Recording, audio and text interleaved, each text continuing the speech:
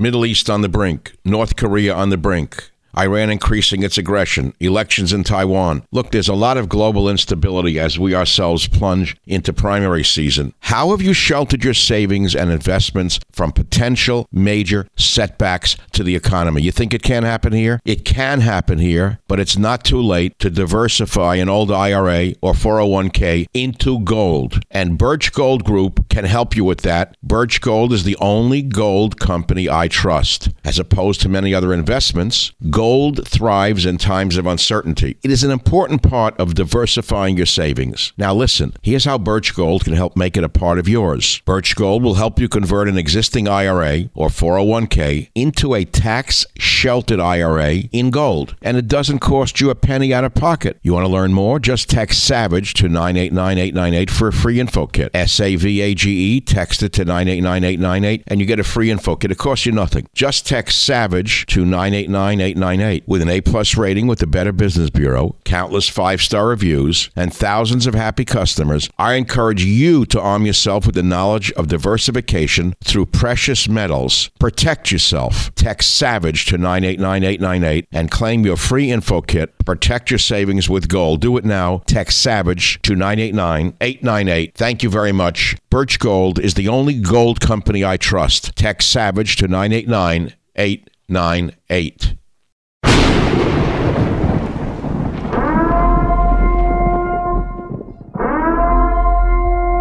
Warning, the Savage Nation contains adult language, adult content, psychological nudity. Listener discretion is advised.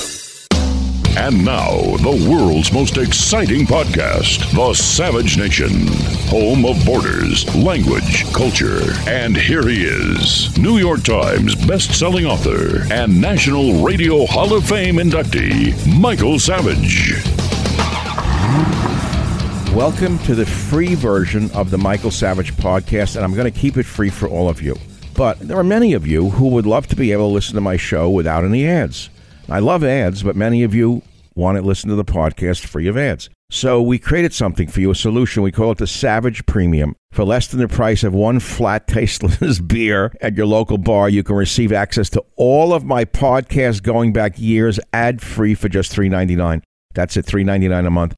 You'll get not only my ad-free podcast, but you will also occasionally receive access to material that is exclusive for members only, and I'm going to give you the list in a minute of what you've missed. You're going to get an occasional monologue from me, maybe a reading from one of my novels, sneak peeks of interviews before anyone else hears them, archive pieces dating back to 1994. Many things that come up, you're going to get exclusive access to Michael Savage material. Details can be seen on my website, michaelsavage.com, and if you want to join, all you got to do is go to glow.fm and search Savage Premium.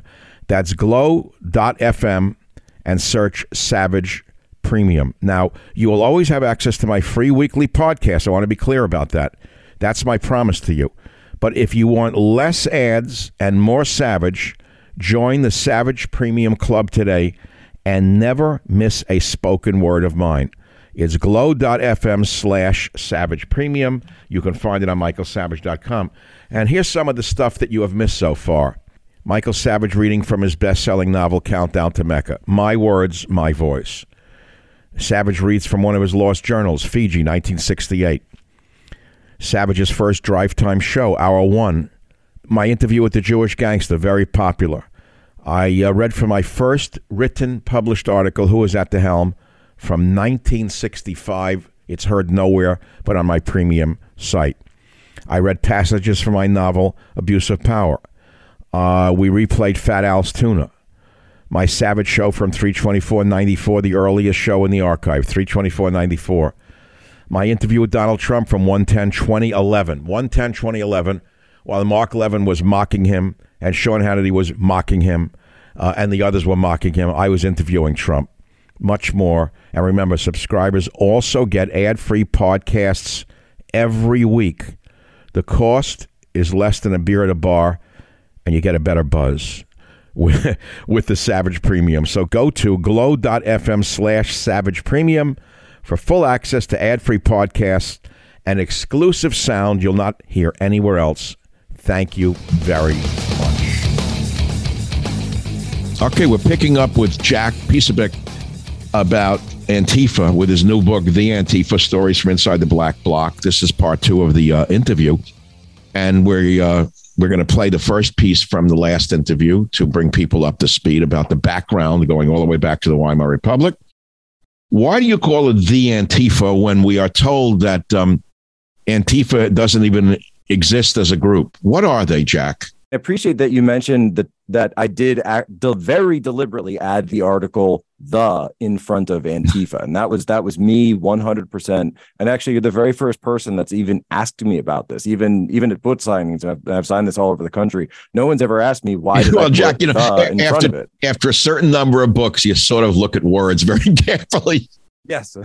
Yeah, precisely. No, I mean, titles are important, and I actually disagree with Shakespeare on that. Rose by any other name. I don't know. I think names are very important because names give power. And so when I named it the Antifa, to your point, it was a deliberate response to this question from mainstream media, from Joe Biden as well, Jerry Nadler, when he was asked about this, claiming that these people do not exist, that they are not organized, claiming that there is no hierarchy, claiming that there is no funding source, claiming that there is no history, when I can point to hundreds of thousands of pages of history, of documents, of government reports going back all the way to Weimar Germany, with the first rise of the original Antifa in the 1920s, 1930s by the Communist Party of Germany, which we talk about in the book. So I see the Antifa forward to today.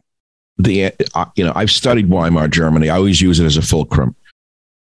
And this becomes a very treacherous ground to discuss because they say, well, you're taking the other side of the Hitler. Now you're taking the side of the brown shirts. No, I'm not. My whole fear is that we'll have brown shirts rise up and have a Hitler rise up if they keep this up without being checked. That's my real fear. Well, what we explained in the book, and it's very interesting because a lot of people will say that. That's the first thing they'll say. They'll say, wait, I thought Antifa was the communists were against the fascists, etc. But that's not true. That came far, far later on, after Molotov-Ribbentrop, after 1941. This is a decade prior. The communists and the fascists worked together to destabilize Weimar Germany. They worked together many times, and we delineate in the book the rise of Ernst Thälmann, the original founder of Antifa back in the 1920s, who was the German Communist Party leader, handpicked by Stalin. The guy had actually been one of the funeral bearers for Lenin at his funeral in Moscow. So this guy comes in. He was the son of a bartender and one of the few, by the way, actual working class people to make their way into the Communist Party. But of course, he was completely directed by Stalin. This was his man in Berlin in these days. And the original group was actually called the Red Front. So the Red Front was the original communist militant group that existed in Weimar Germany. They were eventually banned. And so he needed to come up with a new name for the communist militants in Germany. And he said, well, we're not communists anymore, so we can't use red. So we'll say that we're anti-fascists, that we're Antifa. However, you have to go into the nomenclature of the time to understand what he's talking about. Jack, we know that the Democrats are using them as shock troops in the streets. Is there any connection between the Antifa and the Biden administration that you have been able to find? Well, you can certainly see connections at the higher levels. You can see connections at the higher levels. You can see connections in terms of funding, in terms of these individuals, like, for example, Alexander Soros, who's going in and out of the Biden White House on a regular basis. The very same Open Society Foundation and the Open Society model, the model of Antifa funding, it flows through a decentralized, it's almost like money laundering. It's like tracking the Biden's money from Burisma. You've got to go through company on that angle. On this side, you have to go through organization to organization. So the Open Society Foundation is one of the major financial sponsors of something called the Alliance for Global Justice. And the Alliance for Global Justice, in turn, so that's their 501c3, they sponsor over 100 different projects, and they get into defending North Korea, defending Maduro, defending Cuba, the Cuban regime. I mean, they are the far left of the far left, but they're a legal organization. So part of this goes to funding, and you'll see these at every single Antifa Black Bloc, the ones that I've attended, the ones that I've infiltrated, these quote unquote legal observers. You can also see the Southern Poverty Law Center just had one of their lawyers arrested for taking part in an Antifa attack against a police facility just outside of Atlanta. We actually called them Treehouse Antifa. Well, what happened to him? Was he released immediately? He's been arrested, charged, and indicted in Atlanta. By a federal indictment or a state indictment? At the state level. Yeah, well, I guarantee you that I don't guarantee anything. I would highly suspect that he'll be serving any jail time. It does seem potentially unlikely. However, because the state of Georgia and at the federal level, we do not have a domestic terrorism statute. So the FBI cannot charge anyone with domestic terrorism, or the Department of Justice. But in Georgia, they do have a domestic terrorism statute, which, of course, originated with the Ku Klux Klan. I figured that one out. So Georgia, Alabama, a lot of these southern states have these statutes that have been on the books since Reconstruction, and they directly apply to Antifa. So that is what he is charged with. Michael Savage, a host like no other. Let me read the table of contents for the listeners, Jack. The Rise, the True Believers, the Manifesto, Whitewashing Antifa, Deplorable, the Black Bloc, Anarchist Assassin, Weimar Antifa, the State Religion, Red Ulreich, the Children of Mao. Oh boy, that chills me. The Children of Mao, the 60s, Guiding Lights, the Rehovot Revolution, Campus Ground Zero, Woke Inc. and Other Useful Idiots, the Boogaloo Boys, From Chaz to Lincoln, Domestic Terrorist Outlook Assessment. It's a chilling book, and we can talk about it endlessly. The Children of Mao worry me because I've studied Mao extensively, and I've interviewed a wonderful woman who lived through the Maoist brain. I have her book over there. It's like 500 pages of what her family lived through. And her father was even a leading communist. They were an elite communist Chinese family. And then eventually they turned on him and destroyed him and killed him. She was exiled. And people don't know how these revolutions work. They don't know what the left does to their own people when they're not considered pure enough. Eventually, the guillotine gets thirsty for more blood when there are no longer any anti-revolutionaries' heads to cut off. They start cutting each other's heads off. It's happened in every communist revolution I've studied. Castro killed his own fighters after he got absolute power. He started to think they were not communist enough, and they weren't. They didn't want a communist, and a lot of them didn't want a communist revolution in Cuba, according to my reading of it. They didn't know he was a communist. He said he wasn't. They said he was just an anti-fascist at the time. Where do we begin here? What about this Maoist thing? On that line of Children of Mao. So I spent 2 years living and working in China. I speak fluent Mandarin Chinese. I got to go to a Chinese restaurant with you. I want the good food.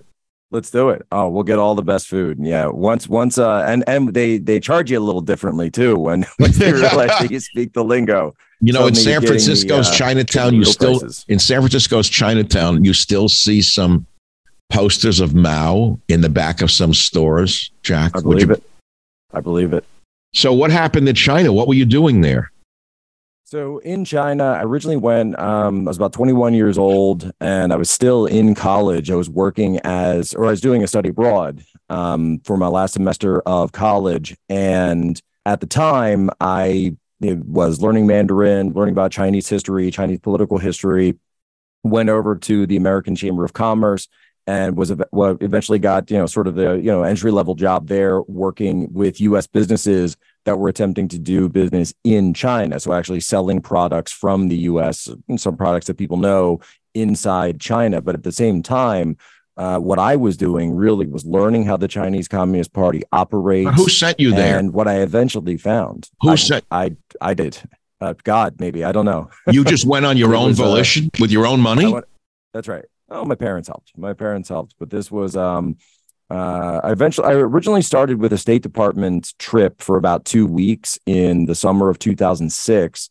And I became so interested in the rise of China because I viewed and still do view the rise of China in the world system as an existential threat to the United States and to the United States' standing in the world. And I felt driven to do that as a college student. And then eventually, as I kept going, Jung Chang, I've read her book, Mao, which is absolutely fantastic. She was on my show. Read that book. She's an older lady. She was on my show a year ago from London, but she's the one I was talking about who lived through this. And when I read about the destruction of the art, the destruction of the whole middle class, including these food dogs, I'm an art collector. You know, you could see a lot in a society by its art. And, you know, those food dogs is that what we called the crazy dogs on the top of the roofs, the scary looking. The people had them on their houses, and then they were declared bourgeoisie, and they had to destroy them. So the people were hiding these great pieces of art in jars and burying them on the ground. And that to me was an example of what's happening in America. They're destroying our culture on every level. At times, even in the communist revolution, and then later in the cultural revolution, which took place after the communist revolution. This is what people don't understand. There were two revolutions. One revolution just to take over China, fight the nationalists, and then essentially World War II happens. Then Mao takes over in 1949, so 4 years after the end of the war. Then there's another revolution that Mao launches against his former comrades, deciding that they're not loyal enough. And what does he do? He goes to the youth and he gives a series of massive speeches from, of course, the top of the Tiananmen Gate in Tiananmen Square, gathers the youth together and then sends him out as the Red Guards. Of course, those ubiquitous little red books of Mao. Would, and if you were approached by a Red Guard, whether it be, and you see this today out in the streets, we saw it throughout 2020. I'm here in Washington, D.C., that if you could not finish a quote from Chairman Mao in the book, right, they would start a quote and they would challenge you. You must, today we would say Black Lives, and you better say matter, right? You better respond. You better respond with the right incantation. Say his name, George Floyd, Breonna Taylor, one of these other incantations. Say their name. You must respond. It's the exact same type of purity test that you saw, the same tactics with the Red Guards of Chairman Mao in the 1960s. So they're destroying Chinese culture. They are at one point digging up the old emperors and digging up the old lords and the bourgeoisie they would go into cemeteries and dig them up to humiliate and flog the bodies. They're dead corpses. They were flogging decaying corpses. Right. But we see this today. We see the exact same thing today where statues of our founding fathers are being taken down, where statues of people who have been dead for over 100 years, 150 years are being taken down across the country because it is not enough for them to have political power. They must have cultural and spiritual power, not only of the current moment, but of our past history. And this is where you see projects like 1619. This is where you see these false histories coming out of the United States, saying the United States was founded on the genocide of natives and the institution of slavery, and nothing ever happened before then. Christopher Columbus was a genocidal maniac. That was what drove him, not Christianity, not spreading the crown of Spain. No. It was hatred and evil, and it has always been thus until now. This is what happens when revolutionary movements take over a country. And that's exactly what we saw in 2020. And my thesis to you, to kind of tie the two parts together, is that we are going to see these very same forces re-inflamed for 2024. You've said an awful lot, and it's very chilling to me because it's been my worst fear ever since Occasional Cortex came along. You may know her as Alexandria, whatever her name is. I call her Occasional Cortex because her brain functions quite well sometime in hating America. And she's the greatest con woman I've ever seen in my life. Grew up in a middle-class home. Father was an architect. That's typical communist. And pretends she's down with the people. And of course, she's a student of the worst man in American political history, Bernie Sanders, who I have such contempt for. I have no words for it. He has poisoned the minds of Occasional Cortex and millions of other young with a lie called democratic socialism when we know there's no such thing. That was the big lie. We all know that socialism, Mao himself said it. I was looking for the little red book, which I've kept next to me for years. I don't know what I did with it in this studio of mine, where he says socialism is the first step towards communism. And we must first push socialism, and then we introduce communism. Mao himself wrote that, didn't he? I mean, you're the expert on this. That's right. And Mao was very clear. Mao was very, very clear about his goals here, that first you institute socialism, then you rile up the people, then you go forward. And this goes back actually to an issue, what you're talking about, that Lenin was faced with during the original revolution, because he kept saying, why isn't it that the working class has yet to actually rise up against their chains and rise up against the leaders? Why won't these workers unite and overthrow the government? And so, because and Eric Hoffer, which we talk about, the great longshoreman, the true believers, he explains this, and he says the working class is too busy working. The working class has jobs. The working class is out there providing for their families. They're not paying attention to these types of things, and they don't go in for these mass movements.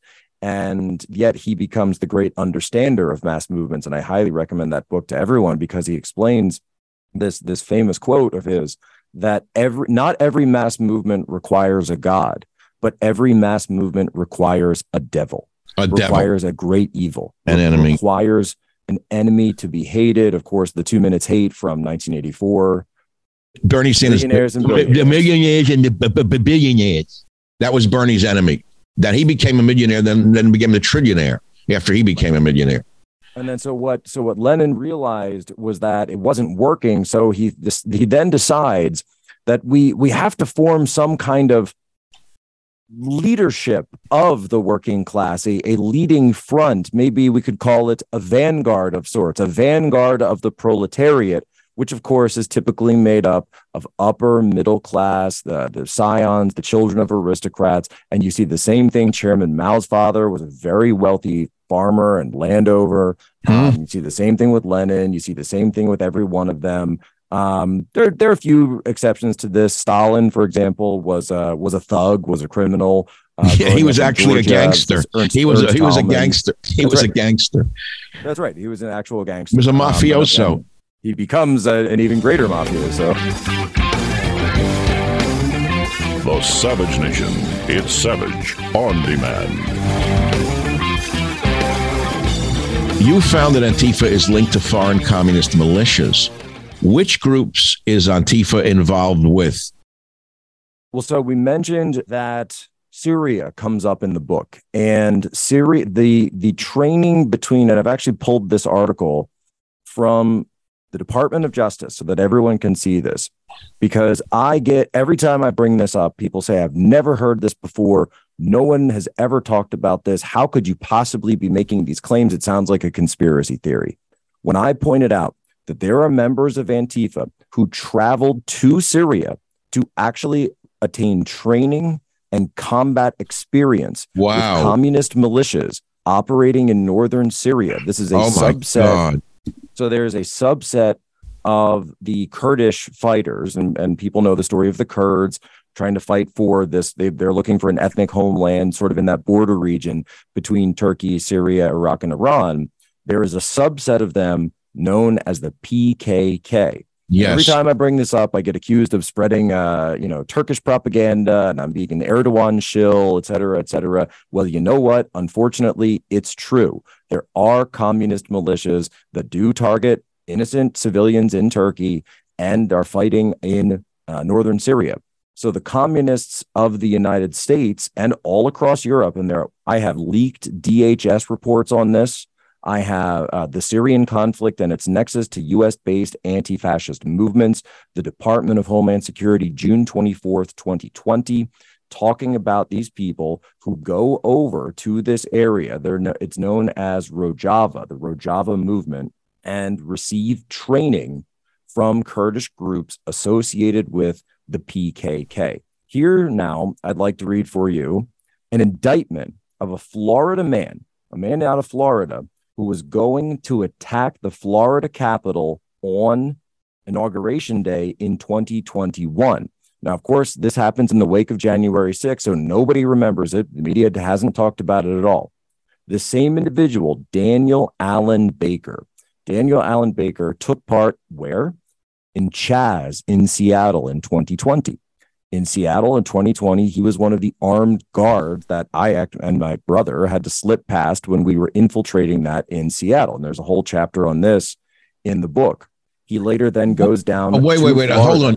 You actually infiltrated Antifa. Did you pretend you were joining them? Is that how you did it? Well, with Chaz, there were so many people there in Seattle that they didn't have a good control over who was going in and out. So if you dressed like them, if you talked like them, and we watched the live streams and videos of Chaz for about an entire week before we flew out there, we made sure to then go in. And of course, this is in 2020. So what was ubiquitous in 2020 was the wearing of masks. So we always made sure to wear a mask when we went in there.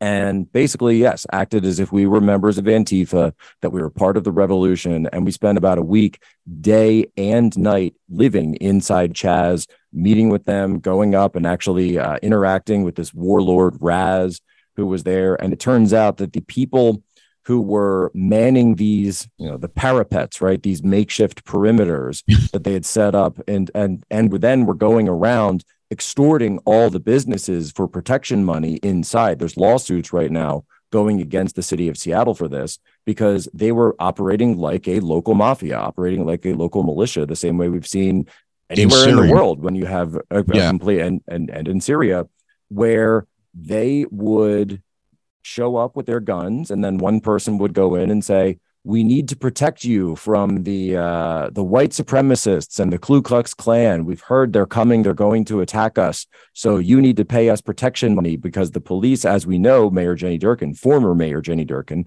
had ordered the police to leave. And we would see this time and time again, that they were forcing people to pay for protection. And they became the new, essentially, armed guards of this area. At one night when we were there, we actually witnessed them breaking into a local a car dealership. Just a family-owned car dealer, kind of end of the street sort of place, where they go in. One of the guys starts stealing all the keys so that he can come back later and then take cars one by one from the lot. The son, it turns out, of this place, because again, family-owned, comes out with an AR-15 and apprehends the individual. But of course, the police can't come because there's no way for police to get in there. The perimeters are all being blocked. And then a mob of armed Antifa shows up with Warlord Raz coming up, guns pulled. We can see Raz loaded his 9mm Glock right in front of me. And of course, the whole time we've got our cameras out, we've got our phones, not the, large TV cameras like we're using today, but, acting as if we're locals to record all of this. And there was an incident where they're tearing down the gates, they're lighting fires, and they almost got into a shootout with this local car dealership. These people, they're just trying to run their business. They're just trying to protect their goods. How did that end? They were actually able to de-escalate the situation, and believe it or not, the crook runs away. The thief, he runs away. And I had when I was going through intel training, I had a former NYPD homicide detective was one of my instructors at one point, and I was trying to solve this case. They gave us a case study, and I had come up with some super elaborate scheme, Moriarty level from, Holmesian kind of scheme. And he came to me and said, no, they were having an affair and he killed the wife and left. That's all it is. And I said, well, why would he do all that? He'll just get caught. And he said, most people who turn to crime aren't exactly the smartest individuals to begin with. And so I remember that because the thief then returns to the scene wearing the outfit that he had just stolen from inside, the jacket of the dealership with the guy's name on it, and then comes up and says, hey, I found this backpack full of keys. Would you like to buy them back? Where is that today? Did they disassemble that area of Seattle? It was eventually disassembled. It was eventually disassembled after a few weeks because, unfortunately, and we reported as we were leaving, that the level of violence was getting worse. It was escalating at night. Criminal gangs and drug gangs were operating in this area. But did the mayor of Seattle get thrown out? Did something change? Did they wake up? She resigned.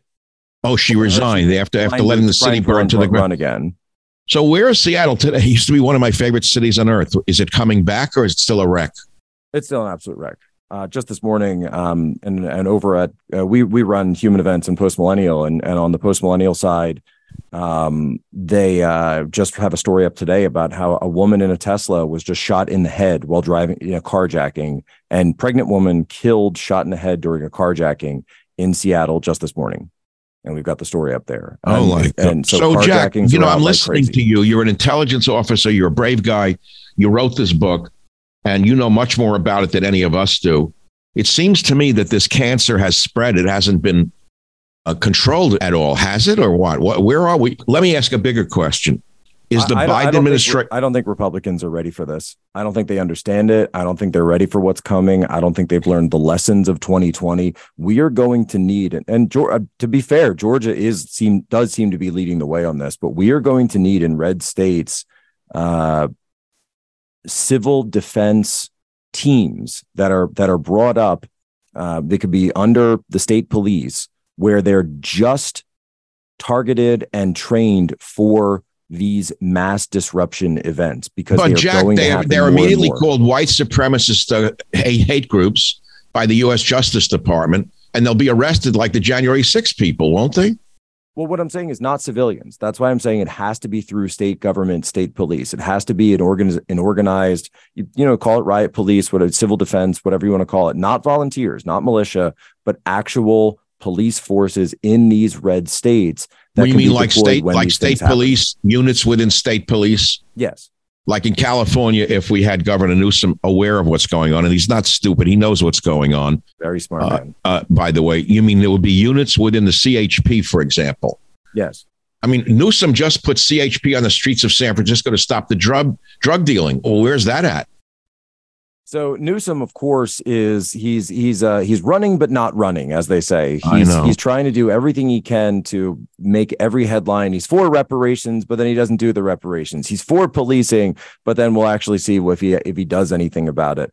I think he's chomping at the bit because he knows, and we all know, that Joe Biden, who falls down every single week on national TV, he's not making it. And if that's what we see in public, imagine what they're not showing us is going on. Yeah, I don't believe he went in for dental work the other day. They said he disappeared from the scene. Joe Biden did. That's right. For root canal. It was more like brain canal. I mean, the guy's at the end of his rope here. He's clearly falling apart. And I think what you're seeing Gavin Newsom do is he is making every move possible to, and now he is not going to go against Biden because it's not about Biden. It's about the people who control Biden.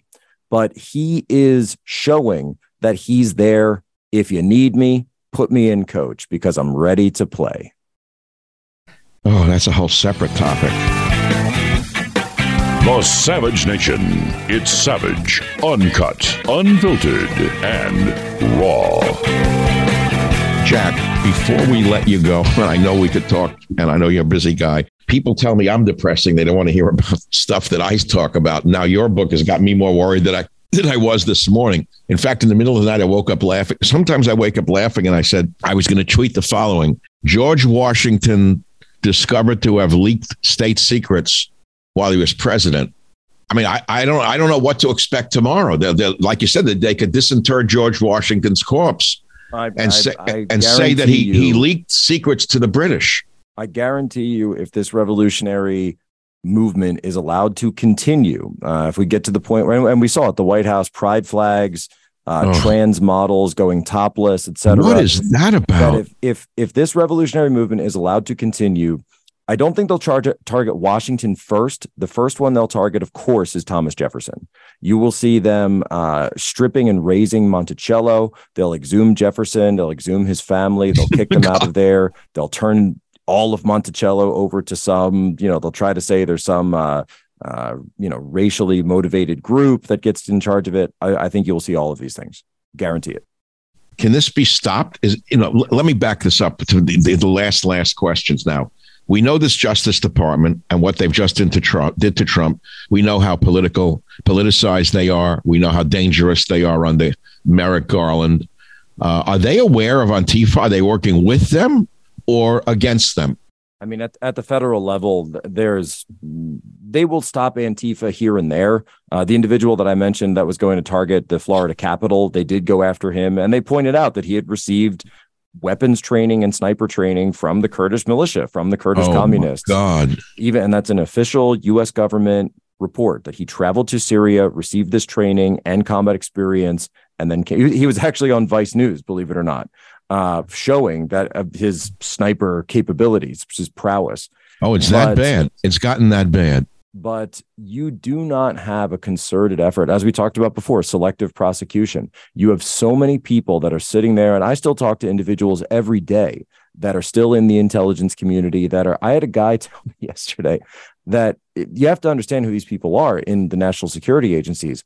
I had someone tell me yesterday that they were about to receive a briefing, an update on Ukraine, Russia, and just a basic update on what's going on. But before they were able to give the briefing, the senior officer said he had to put out a trigger warning for the Ukraine-Russia update, because he had said, well, I know that in Washington, D.C., when I give some of these reports, we have intelligence officers that begin crying, that begin sobbing, that get so emotionally invested in what's going on that they can't take it. These are the people that are supposed to be keeping us safe. These are the people that are supposed to be put all of these weak links, and now these weaklings have been injected into every aspect of our government. The college girls, I used to call them. Yes. I don't know if you've spent much time at CIA campus in Langley, or never had the pleasure of being interrogated there. No, at DIA, but it is all it's Ivy League girls straight from college that are just stomping up and down the hallways. They look like they're dressed to go out. That's who's running the CIA. It's not Jack Bauer. It is not James Bond. It's not any of these people. It is the college girls from Harvard, the college girls from Brown, et cetera, Princeton. Those are the ones that are actually running the government, or at least in terms of the national security agencies. And the people you see at the very top, by and large, are figure holders. They're there to play. So that's why we're sending weapons to Ukraine without any talk about diplomacy. These college girls have never been punched in the nose, thank God. They don't know what warfare is. They don't know that blood is real. They don't know that people bleed and die. It's not real to them.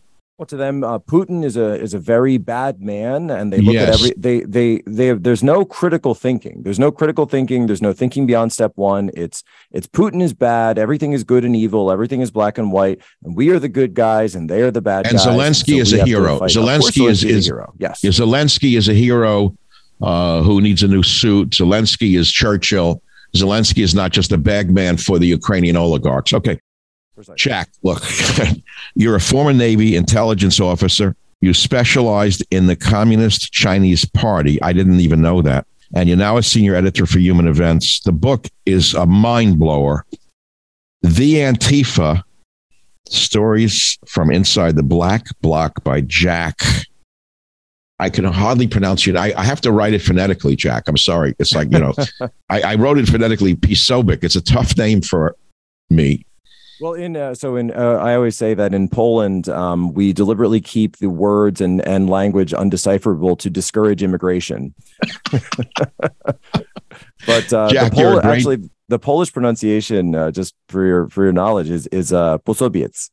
Well, see, that I would have, if someone had said that to me, the Polish I would understand, because I'm Jewish from New York and I understand Polish. We had Polish friends and neighbors. Yeah. That I understand, not Posobiec. I mean, who wrote that out for me phonetically?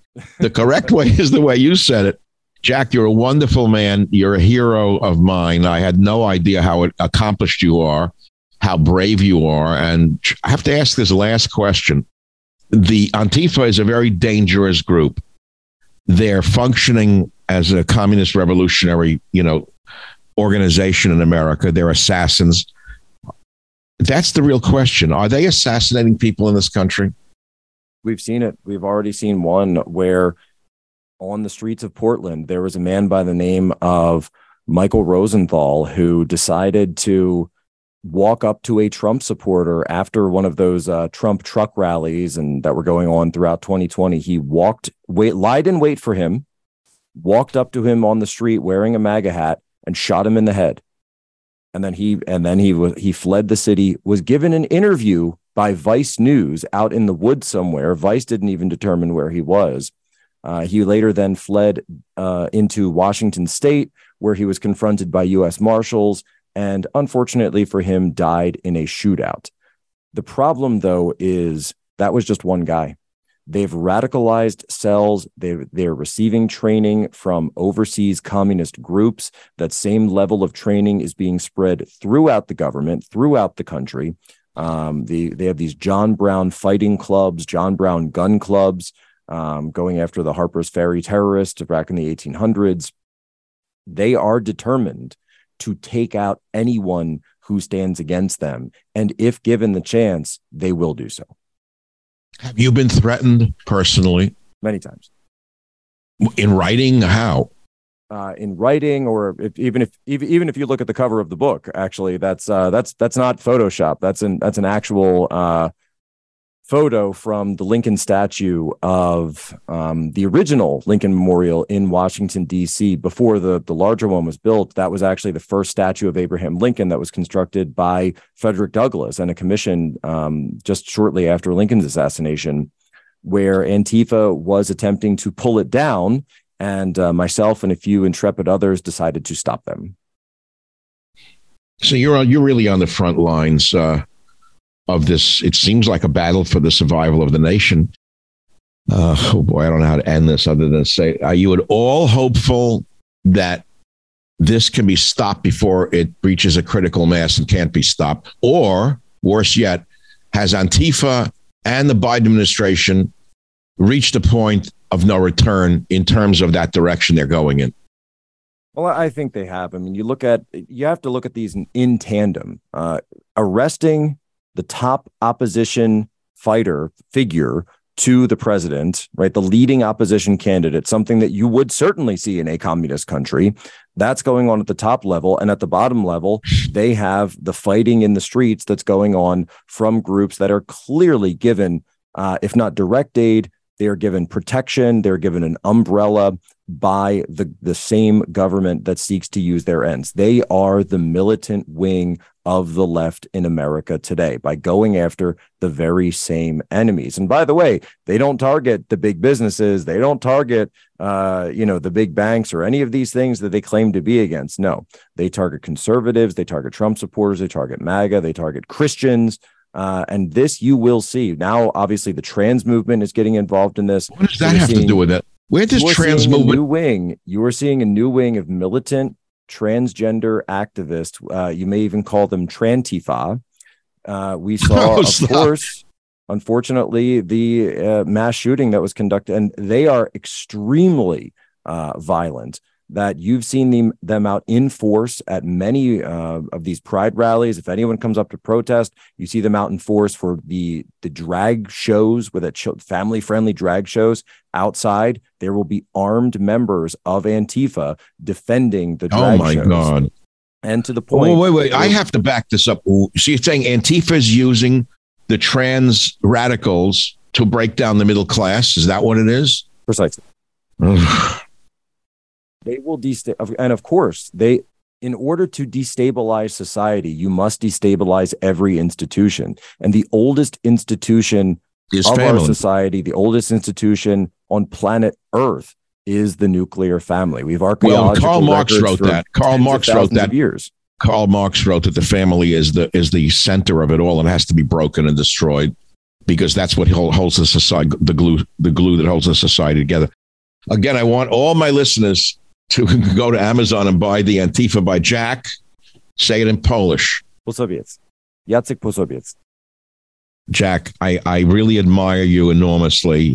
This is a cherished book for me, and your work is so important, and take care of yourself. That's all I can say. I hope you can come back again in the very near future where we continue our discussion, because this thing about the Trump indictment has just begun. It hasn't at all reached even its infancy of the damage it's done to this country, correct? I think and this will only be the first of many indictments to come. Jack, thank you very much for being with us today on this podcast. I appreciate it. God bless, Dr. Savage. And thank you for everything that you've done in your career as well. I'll keep trying. Thanks very much. Bye now. Good luck today. Take care. Okay, I'll work on it.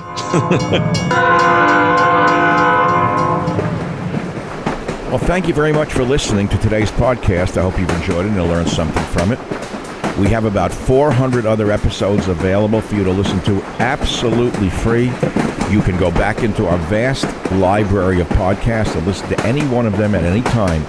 And remember this, if you want to listen to my podcast ad-free, sign up for the Savage Premium membership and get access to ad-free podcasts as well as some premium content from our Savage archives. How do you sign up for those ad-free podcasts? Please visit michaelsavage.com for a link. Again, thank you for your listenership. This is Michael Savage.